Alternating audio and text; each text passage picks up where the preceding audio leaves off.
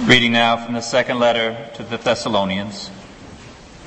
Paul, Silvanus, and Timothy, to the church of the Thessalonians, in God our Father and the Lord Jesus Christ. Grace to you and peace from God our Father and the Lord Jesus Christ. We must always give thanks to God for you, brothers and sisters, as is right, because your faith is growing abundantly, and the love of every one of you for one another is increasing.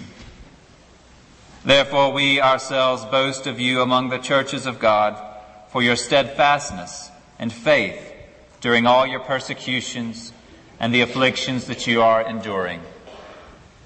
To this end we always pray for you, asking that our God will make you worthy of His call and will fulfill by His power every good resolve and work of faith, so that the name of our Lord Jesus may be glorified in you, and you in Him, according to the grace of our God and the Lord Jesus Christ.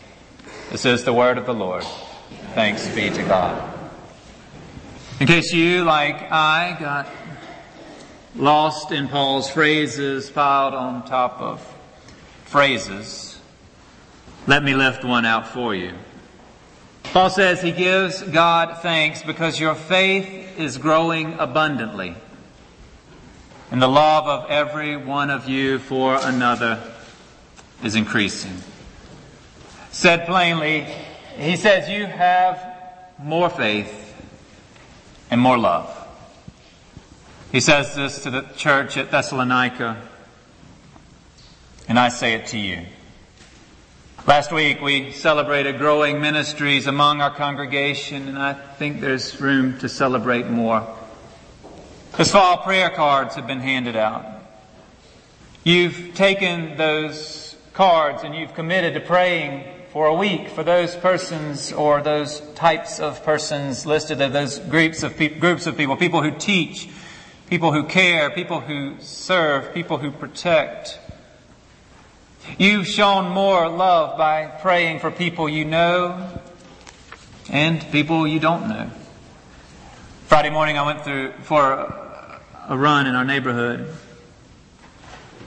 And I thought about the night before Halloween, how our children had ran and played and been creative, known joy, and were fine.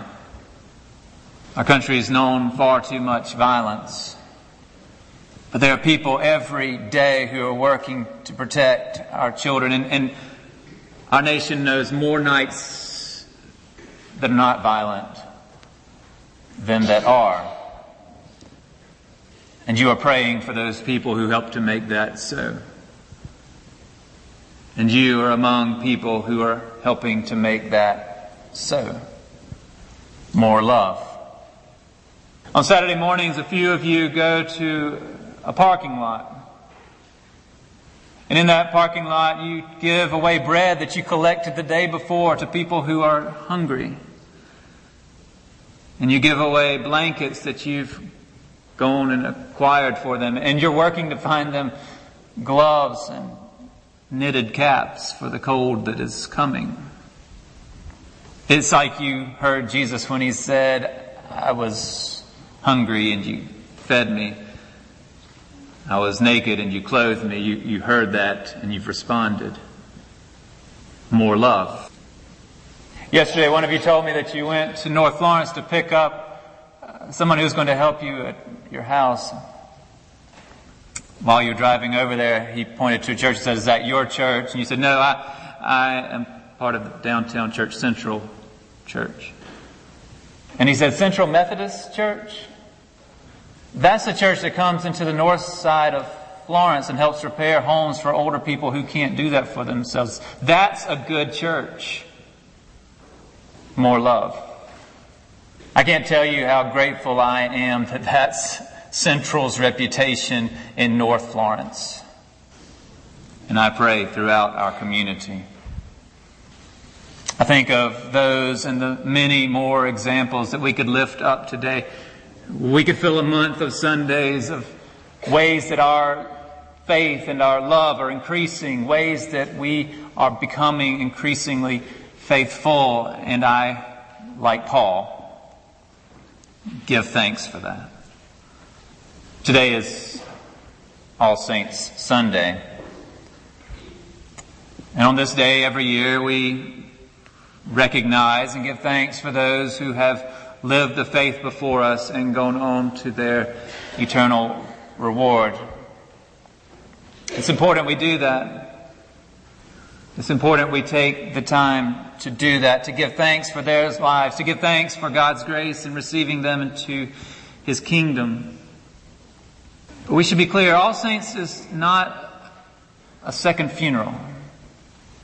It's not a memorial service. All Saints is a time to give thanks for those who have gone before, and a reminder that we continue to go, to live, to serve, to increase in faith and love. The psalm appointed for All Saints this year was Psalm 149. I assume it was chosen because in the King James Version, 3 times in 9 short verses it speaks of the saints. It begins, "Praise ye the Lord, sing to the Lord a new song and praise in the congregation of saints." It goes on, "Let the saints be joyful in glory. Let them sing aloud upon their beds." But if it sounds like it's just about the saints having good days, listen to how it ends.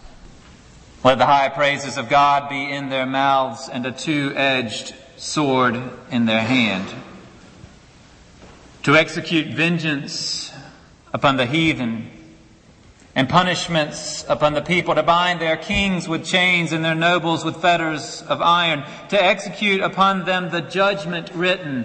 This is the honor of His saints. Praise ye the Lord." Saints aren't just those who have gone ahead. They are those who still have work to do. Work that requires growing faith. Work that results in increasing love. This is the work of the saints, the faithful ones, as the New Revised Version calls us. The saints, the faithful ones, are still at it. The faithful ones speak God's praises and work for God's holy peace. They help justice roll down like waters and righteousness like an ever-flowing stream. They seek what the Lord requires of them, to do justice and to love kindness and to walk humbly with their God. The faithful ones don't just wish things were different. The faithful ones give of their life to make sure that things will be better. They pray. They serve. They love more because their increasing faith demands it. We come to a day like today. We give thanks for those whose lives have finished their course of faith, and they now rest from their labor. We reflect on their example given to us, how they have inspired us to live in grace. And then we go and offer our lives as a means of grace. They remind us how to live so that we will continue to live rightly. The church is wise to keep 2 dates on the calendar that we might otherwise ignore. Dates that remind us of our mortality and dates that remind us of our eternal hope. Every All Saints Sunday, there are people on that list who have made an impact on us. And one day, the day will come when someone you have loved dearly will be on that list.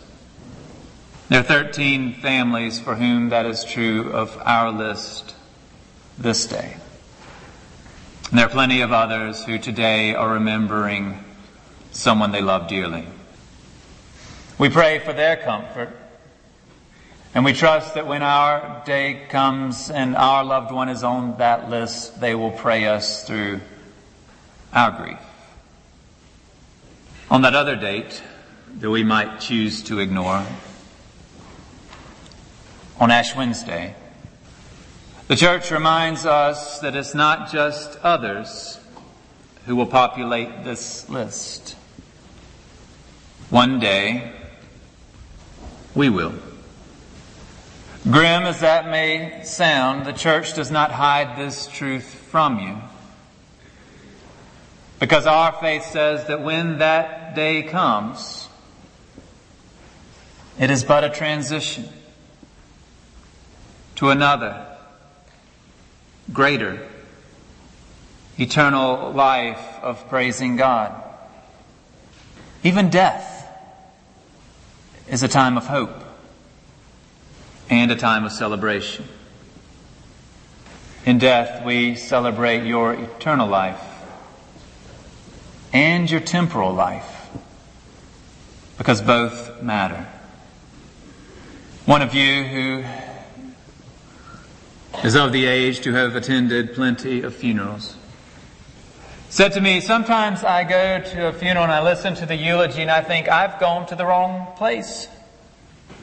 That's not the person who I knew the preacher was talking about. A couple of things about that. First, give us a break. You don't know who we're working with. No, honestly, when we're celebrating someone's life, we look for the best examples in their lives and we lift those up. I try to never be disingenuous, but I'm always able to find in every person made in the image of God something worth celebrating. And I should say to the families on this year's list that it was not difficult at all to find plenty worth celebrating in those saints. So there's that, but there's also this. One day, most likely, someone will stand and speak about your life. And when that person stands up, you'll want them to be mostly reporting known facts, not stretching the limits of their creative writing. Which is why, on a day like today, a day when I earnestly celebrate the increasing faith and love that I know is among us, I also encourage us to look at our own lives. Look at your life. Having looked at the faithful lives of those who have gone before us. Look at your life having heard God's call to love justice, having heard God's call to love kindness, having learned God's call to walk humbly with our God. Look at your life having heard that Paul has prayed for you that our God will make you worthy of His call and will fulfill by His power every good resolve and work of faith. Look at your life. There is no doubt plenty of reason to give thanks. And there is, I have little doubt, also reason to confess. Thank God the Church has also seen in us the need for both, and invites us as we prepare to come to the Lord's table to both give thanks and to confess as preparation for that day when we will join the saints and together celebrate at the great Thanksgiving and the banquet that is to come. Amen.